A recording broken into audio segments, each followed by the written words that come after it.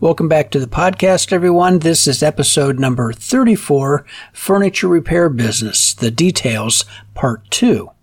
I didn't quite realize that I had so much stuff to say about furniture repair. Honestly, it's not my main part of my business anymore. In fact, it never really was part of my business. When I started this 20 years ago, I had no intention of doing furniture repair and kind of fell into it almost by accident.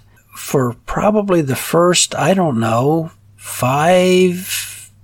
years, nobody asked me about furniture repair other than friends and family. And then all of a sudden, I just started getting phone calls, and I did a little bit of digging, heard on the grapevine that there were two people in our community who did a lot of furniture repair who had passed away.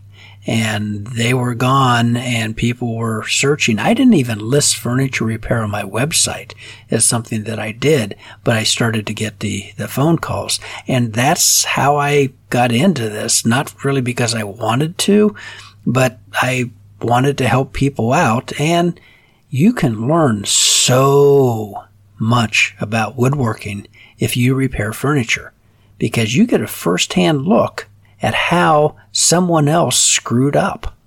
You can see that this leg broke because they allowed the grain to run out of the leg instead of selecting a piece of wood that had parallel grain. You pick up on all types of things like this. You can see exactly how much damage a 4-year-old with a fork can do to a dining room table. So it's a good way to sharpen your woodworking skills and keep them sharp. Now, last week we had been talking about furniture repair and also furniture restoration and refinishing. I'd like to talk a little bit more about furniture refinishing, because that's something that's going to creep up about 3 minutes after you open your business. So here we go. A refinishing is when you completely take off the existing finish. Some phone calls will be, do you strip furniture? And so what that customer wants is the original finish completely removed. Now, traditionally, the way this was done was in a dip tank, where the person would have a chemical in a 55-gallon drum or something like that, and they would literally dip the piece into the chemical, let it sit there for 10 or 15 minutes and pull it out, and the finish literally falls off. Sometimes the veneer would also fall off, or the chair rungs would start falling off. That was kind of not the best way of removing finish, but it used to happen. A lot of more modern refinishers will use what's called an overflow tank, or sometimes a flood tank. And this is usually a stainless steel basin that they can set a piece of furniture on, and then it looks almost like a garden watering wand that the chemical stripper is pumped up through, and it washes over the furniture piece, softening the finish, and you can use various techniques to remove the finish from there. You really reduce the contact of the chemical to the wood, and you don't use nearly as much chemical, and it does a really good job. Now, currently, in this economy, chemical strippers are getting really, really expensive. Plus, the government has saw fit to pretty much outlaw methylene chloride strippers from the consumer markets. Now, professionals can still get this, but that's also inviting the EPA or your state Department of Environmental Management into your business for inspections, and that opens up a totally new can of worms that I personally do not want to mess with. So the old methylene chloride strippers like Strip-Ease did a pretty good job on most furniture. But we can't get that anymore. Most of the strippers now are some type of a citrus base that may work or they may not work. Sometimes, maybe. And canoe restoration. I have tried just about every stripper made, and I have come to the conclusion that some strippers will strip some finishes and some other strippers will not strip some finishes. It really kind of depends on the finishes. I found some varnish that was put on probably in the 20s or 30s that, dynamite seems to work well on it, but none of the chemical strippers really work. Now, something else you can use is like a sodium hydroxide, a lye stripper. Like any of these chemicals, you've got to be very careful with these. Read the directions. Follow the directions. If it says use in a well-ventilated area, they mean use in a well-ventilated area and wear a respirator. Another thing you need to pay attention to is lead. You might get an old door or maybe some piece of furniture that's been painted. It really would not be a bad idea to do a lead test. You can pick these little kits up at any of the box stores, hardware stores. They're real easy to do. Don't do just the surface, but sand away or chip away down to bare wood and do the test strip over several layers of material. You could have 7 layers of paint on there. The first 3 are lead, and that's what you need to be concerned with. And if you find lead, take appropriate precautions. You do not want to breathe this stuff in. So this is where abrasion doesn't really work very well. You're better off using some type of a chemical stripper that totally encapsulates the lead particles and does not allow it to become airborne. Another thing you can use on paint, particularly lead paint, is infrared heat. You've got to be very careful using heat around lead. Do not use like a propane torch or a heat gun to remove lead. Why? You will cook yourself. Both of those heat sources are much higher than the volatility of lead. You will literally turn that into a gas and you'll start breathing the stuff in. Not a good look. But if you use an infrared heat gun, and they make these specifically for stripping lead paint, they only get up to around 600 degrees, 550, 600 or so, which is below the vaporization point of lead. And so it's a much, much, much safer technique without resorting to chemicals. Chemicals can be good because you're just creating this like slurry that it all gets scraped up and disposed of. If you are doing a lot of work inside a house or even on the outside of a house, you need to be aware of the government lead abatement program called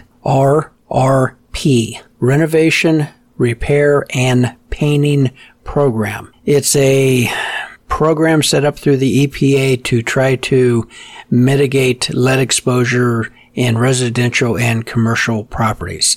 It's a government program. If you're doing a lot of this, you really should check into it and become informed. The other way of removing a finish is with abrasives.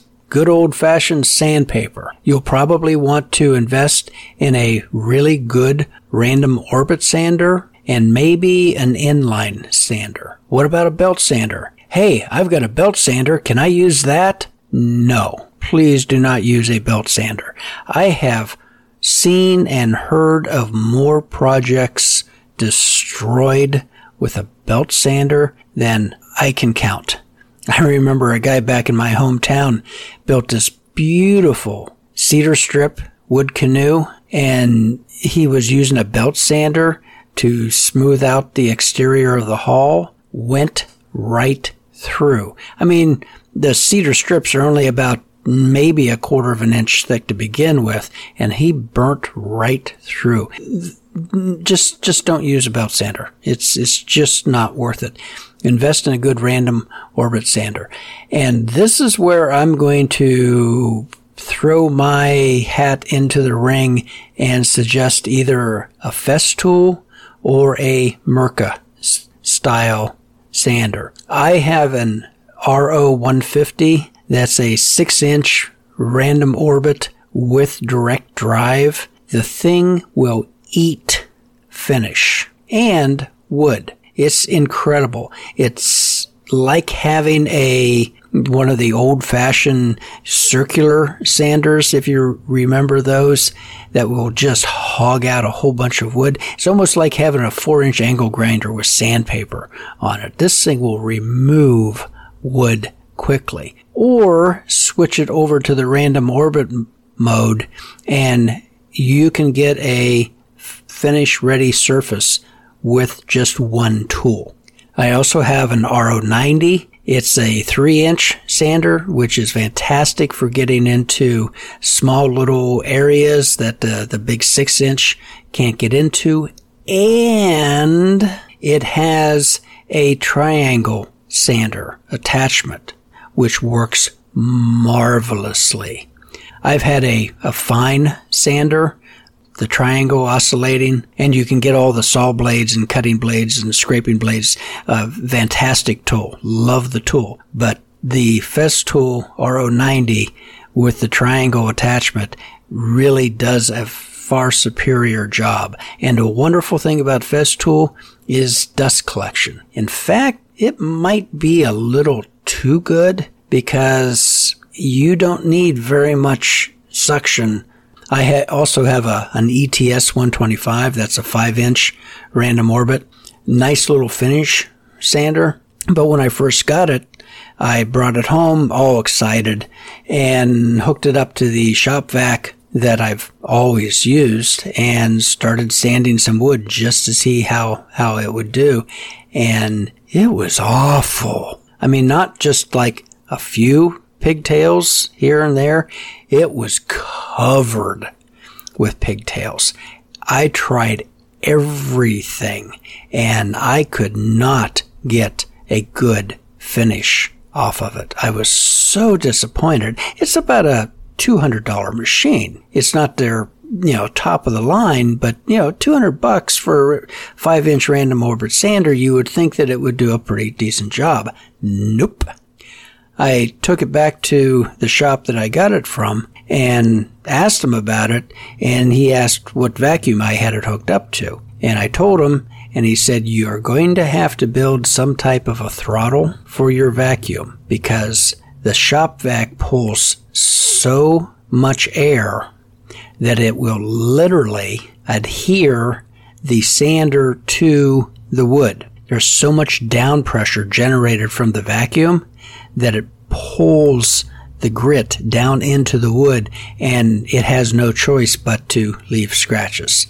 And so I used some PVC pipe, built a throttle that I could adjust the airflow going through it, and worked wonderfully. I later bought a Festool vacuum. I think I have the MIDI, and it has an adjustable suction control on it.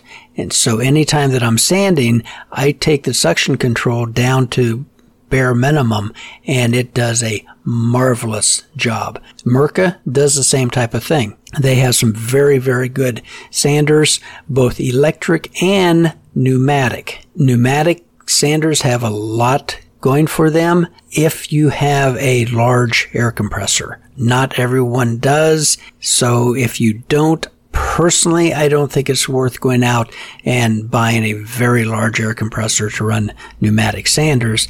Just stay with the electric. Mirka has some very good electric sanders, as do Festool.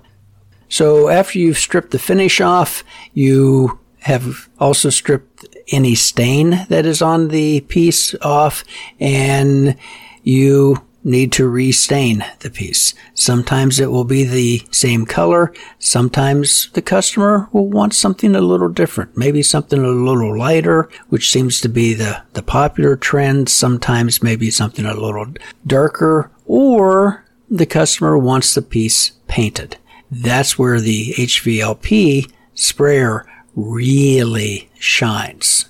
And then you have to apply a top coat. That's either an oil-based product or a waterborne product.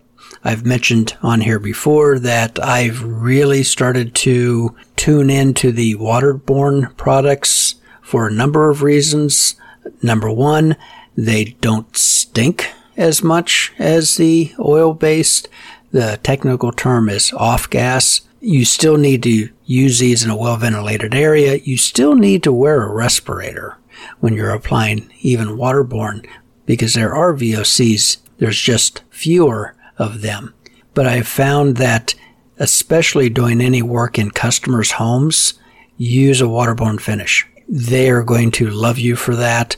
Almost all flooring finishes are waterborne now. They've been using waterborne finishes on everything from bowling alleys to gym floors to fancy high-end homes. It's all been waterborne finish probably for the last 20 or 30 years. They were the ones who really kind of pioneered that. Again, this is where an HVLP sprayer will really come in handy, especially if you're doing things like a dining room set where you have 6 or 8 chairs plus the table itself. HVLP will pay for itself in the time savings as opposed to finishing it by hand.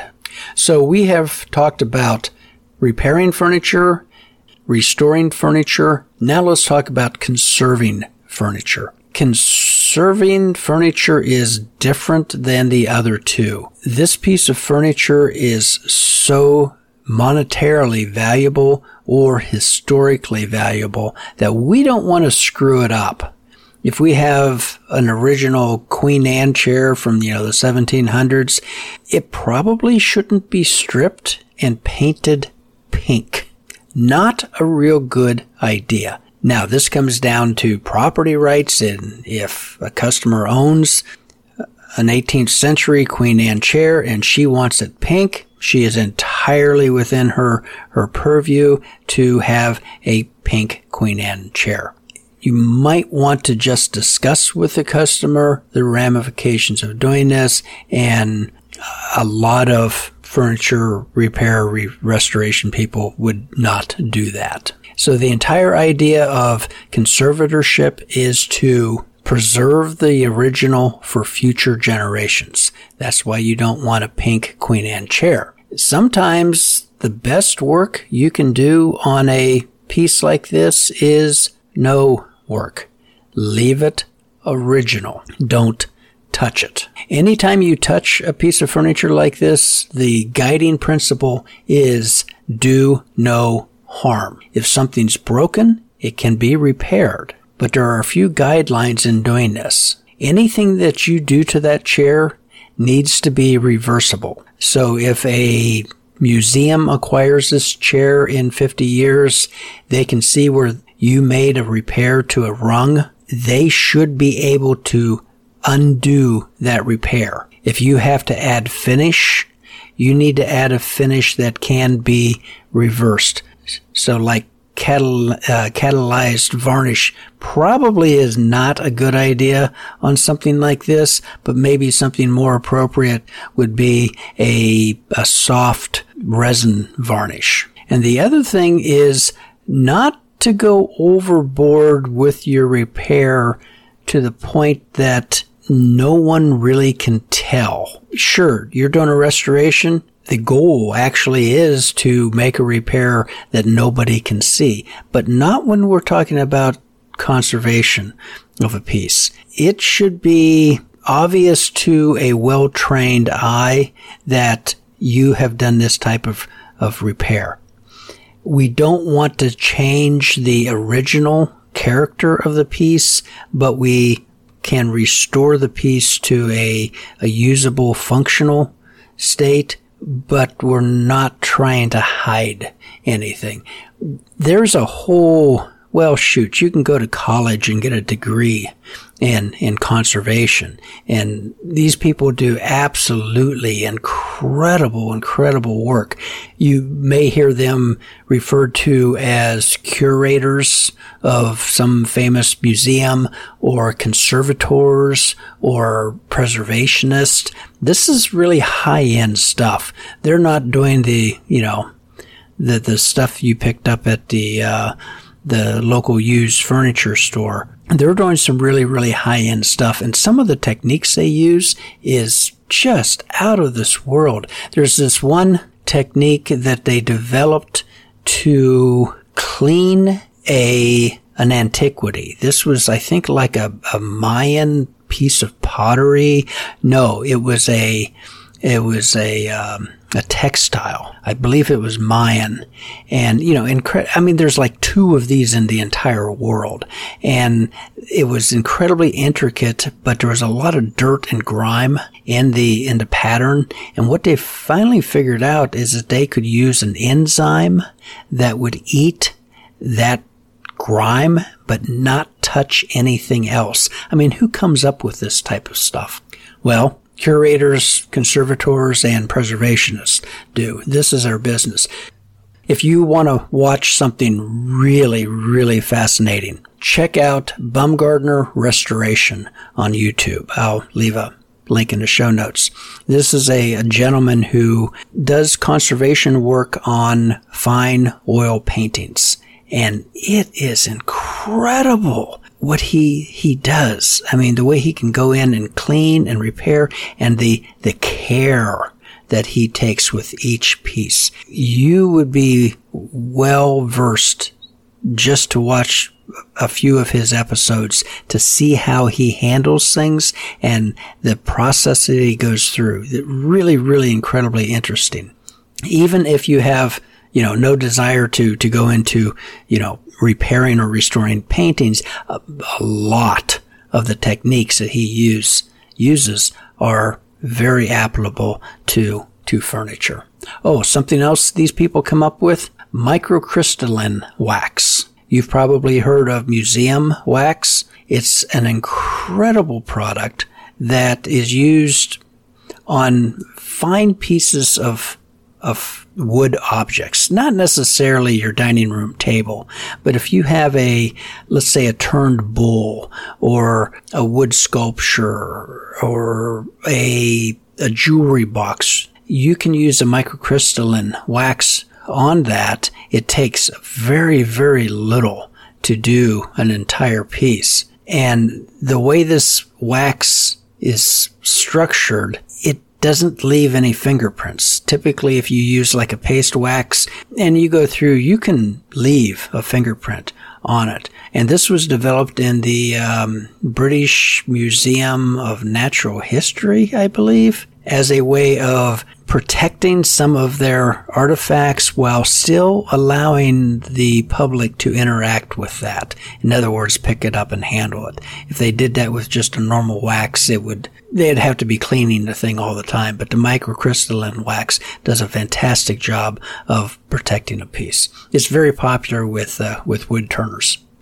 Okay, one final thing. I'd like to talk about reproductions or recreations. You may see in a catalog or some advertisement, genuine reproduction. What does that mean? This is a genuine reproduction of a early 1800 Empire piece of furniture, or maybe a Gustav Stickley arts and craft piece from the turn of the 1900s.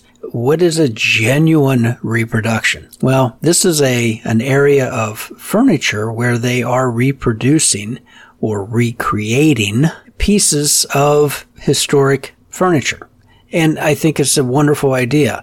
You can keep these pieces alive and in use and in front of the public and not just have things locked up in a museum someplace. There's always this dark side that if you're really good, you might be able to do a genuine reproduction so good that it could be called an antique, and instead of getting $2,000 for a piece, you could get $20,000 for a piece. Well, this is called a fake or a fraud. And there's a wonderful book called Fake, Fraud, or Genuine by Marina Kay. There's a link in the show notes that talks about this subject, how different pieces of furniture have been faked for use in a fraudulent transaction in the past, and different histories of this, different techniques. If you're really getting into antique restoration, it would be a very, very good read for you. There's a very famous story of the Great Brewster Chair Scandal. Again, I'll leave a link in this. This was a gentleman in Maine who kind of got cranked off at some uppity experts, shall we say, and he set out to prove the experts wrong, to prove that they were not infallible. Well, okay, I'm not going to go into all the details of this. You can read this in the link. Basically, what he did, he reproduced an original chair from like the 1634, something like that, the early 1600s, and it ended up in the antique trade and eventually got bought by the Henry Ford Museum. And after he read that the Henry Ford Museum had paid, all this money for this chair, he started to kind of leak out that he had built a chair exactly like that. And it eventually got back to the people at the Henry Ford Museum that it's possible that they may have bought a fake. Well, at first, they strongly denied that there is any possibility that the chair they bought was a fake. Simply not possible. They are the experts. They know this is an original chair from the early 1600s. He challenged them. I have proof that I made that chair, and it is not what you think it is. And he challenged them to x-ray the joinery, and they accepted the challenge and did an x-ray of the joinery and came out with a statement that they had indeed bought a fake. Any idea how they knew? Well, this guy had used a modern drill bit to drill the holes for the rungs, and it had a lead screw where the original, built in the early 1600s, would have used a spoon bit that would have left a rounded hole. As soon as they looked at the x-rays, they saw that, yes, in fact, the hole had been drilled with a modern spur bit as opposed to a spoon bit. And the jig was up, so to speak. It's very interesting what they did after that, and I'll let you read the article and get the full thing. Marketing. Well, marketing for furniture repair is really pretty easy. The only thing you're really going to have to do is to hang up your shingle, do your normal stuff, and people are going to start calling you. There are just not very many people around who do furniture repair anymore. Also, contact moving companies. They are always buggering up furniture that they're moving, and they need somebody to fix this like now. That's the one difficulty with working with furniture companies. You may get a phone call on a Sunday afternoon that they've destroyed something and need you to come and fix it. I can't say that would be great work, but it is something. If you're, just starting out, you could certainly see a lot of accidents that way. But if there's a lot of, moving companies in your area, you could definitely stay busy. I've had phone calls even from, like 50, 75 miles away, people looking for someone. You can also contact some of the big online furniture stores. Wayfair comes to mind. I've actually had calls from them that somebody had bought a piece of furniture from them and it arrived damaged would you go over and take a look at it and see if it's repairable or should we have to replace it? And they pay you for your time. They're actually very, very good about doing that. Also check out your local furniture companies, the retail stores, because, I mean, stuff happens. And something gets scratched, something gets dinged, and you can establish a really good working relationship with a couple stores. And, you know, they could send you quite a bit of business. Museums, don't be afraid to reach out to them, because a lot of times they don't quite need a conservator, but it's a local item that has value in the local community, but you know, the big museums would never want this, but there might be a little damage that needs a little cleanup, something like that. You could also get in there. That would be a really good end in the community, especially if they allow you to put up a little card, you know, restored by, you know, Joe's Furniture Repair. And since the baby boomers, old people, have the old furniture, it is not a bad idea to reach out to them directly. A lot of libraries will offer some type of, you know, lecture series on various subjects. You can get in on that and just give a, you know, 20-minute, 30-minute speech on care and feeding of your furniture or classic furniture in a particular era, whatever, you know, your interest, your specialty is. That would be a good way of reaching out. Service organizations like Rotary Club, they're always looking for a dog and pony show, you know, for their meetings, and you could fulfill that very easily and generate a lot of business for yourself. I hope I've given you something to think about. I hope I haven't scared anyone away. Furniture repair involves everything. It's probably the most encompassing way of woodworking there is, because there's just so many different things you need to be good at. If you're not really good at something, let's say veneer, well, study that. There's tons of books. There's YouTube videos. You can go to workshops. Do something to educate yourself, to improve your skills. These will pay off down the road. And since furniture repair and especially restoration focuses so much on the appearance of the wood and the color of wood, I would encourage you to take an art class at your local community college or art guild, something like that. I don't care if it's oil colors, watercolors, you know, basic drawing, illustration, but learn color and how to use it and how to manipulate it. You'll find it just to be an excellent tool in your toolbox. So recommendations for the week. Oh, wow. I've got a lot of them. I mentioned the Bumgarner restoration videos. There's also the Brewster chair. You've got to read that. It's absolutely hilarious. I also mentioned the Fake Fraud or Genuine book. And there is a group, an organization called the Society of American Period Furniture Makers. This is a unique group of individuals who specialize in reproduction of early American furniture, and they are awesome. They put out a yearly publication that is worth every penny that you will spend on it. It's a little bit on the pricey side.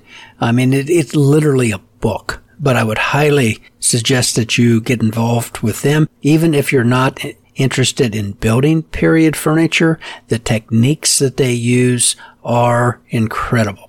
Missed jobs, guess what? Furniture. Like I said, I'm not taking any furniture jobs right now, but I still get phone calls every week. So I hope you do consider going into furniture. You can dip your toe in it, or you could jump whole hog. I think an ideal situation would be for someone to open up a furniture repair, furniture restoration shop with an upholstery shop attached or nearby. Because a lot of times you'll get into upholstery. I didn't even mention that in the podcast. I do upholstery when I can't get anyone else to do it for me. But if you had both those bases covered, I think you could do just a bang-up business. So anyway, I thank you for listening, and you can reach out and find more information on the website, workingatwoodworking.com, or you can always give me a call. The number is in the show notes. Drop me an email or buy me a cup of coffee. Really appreciate it. Until next week, happy woodworking.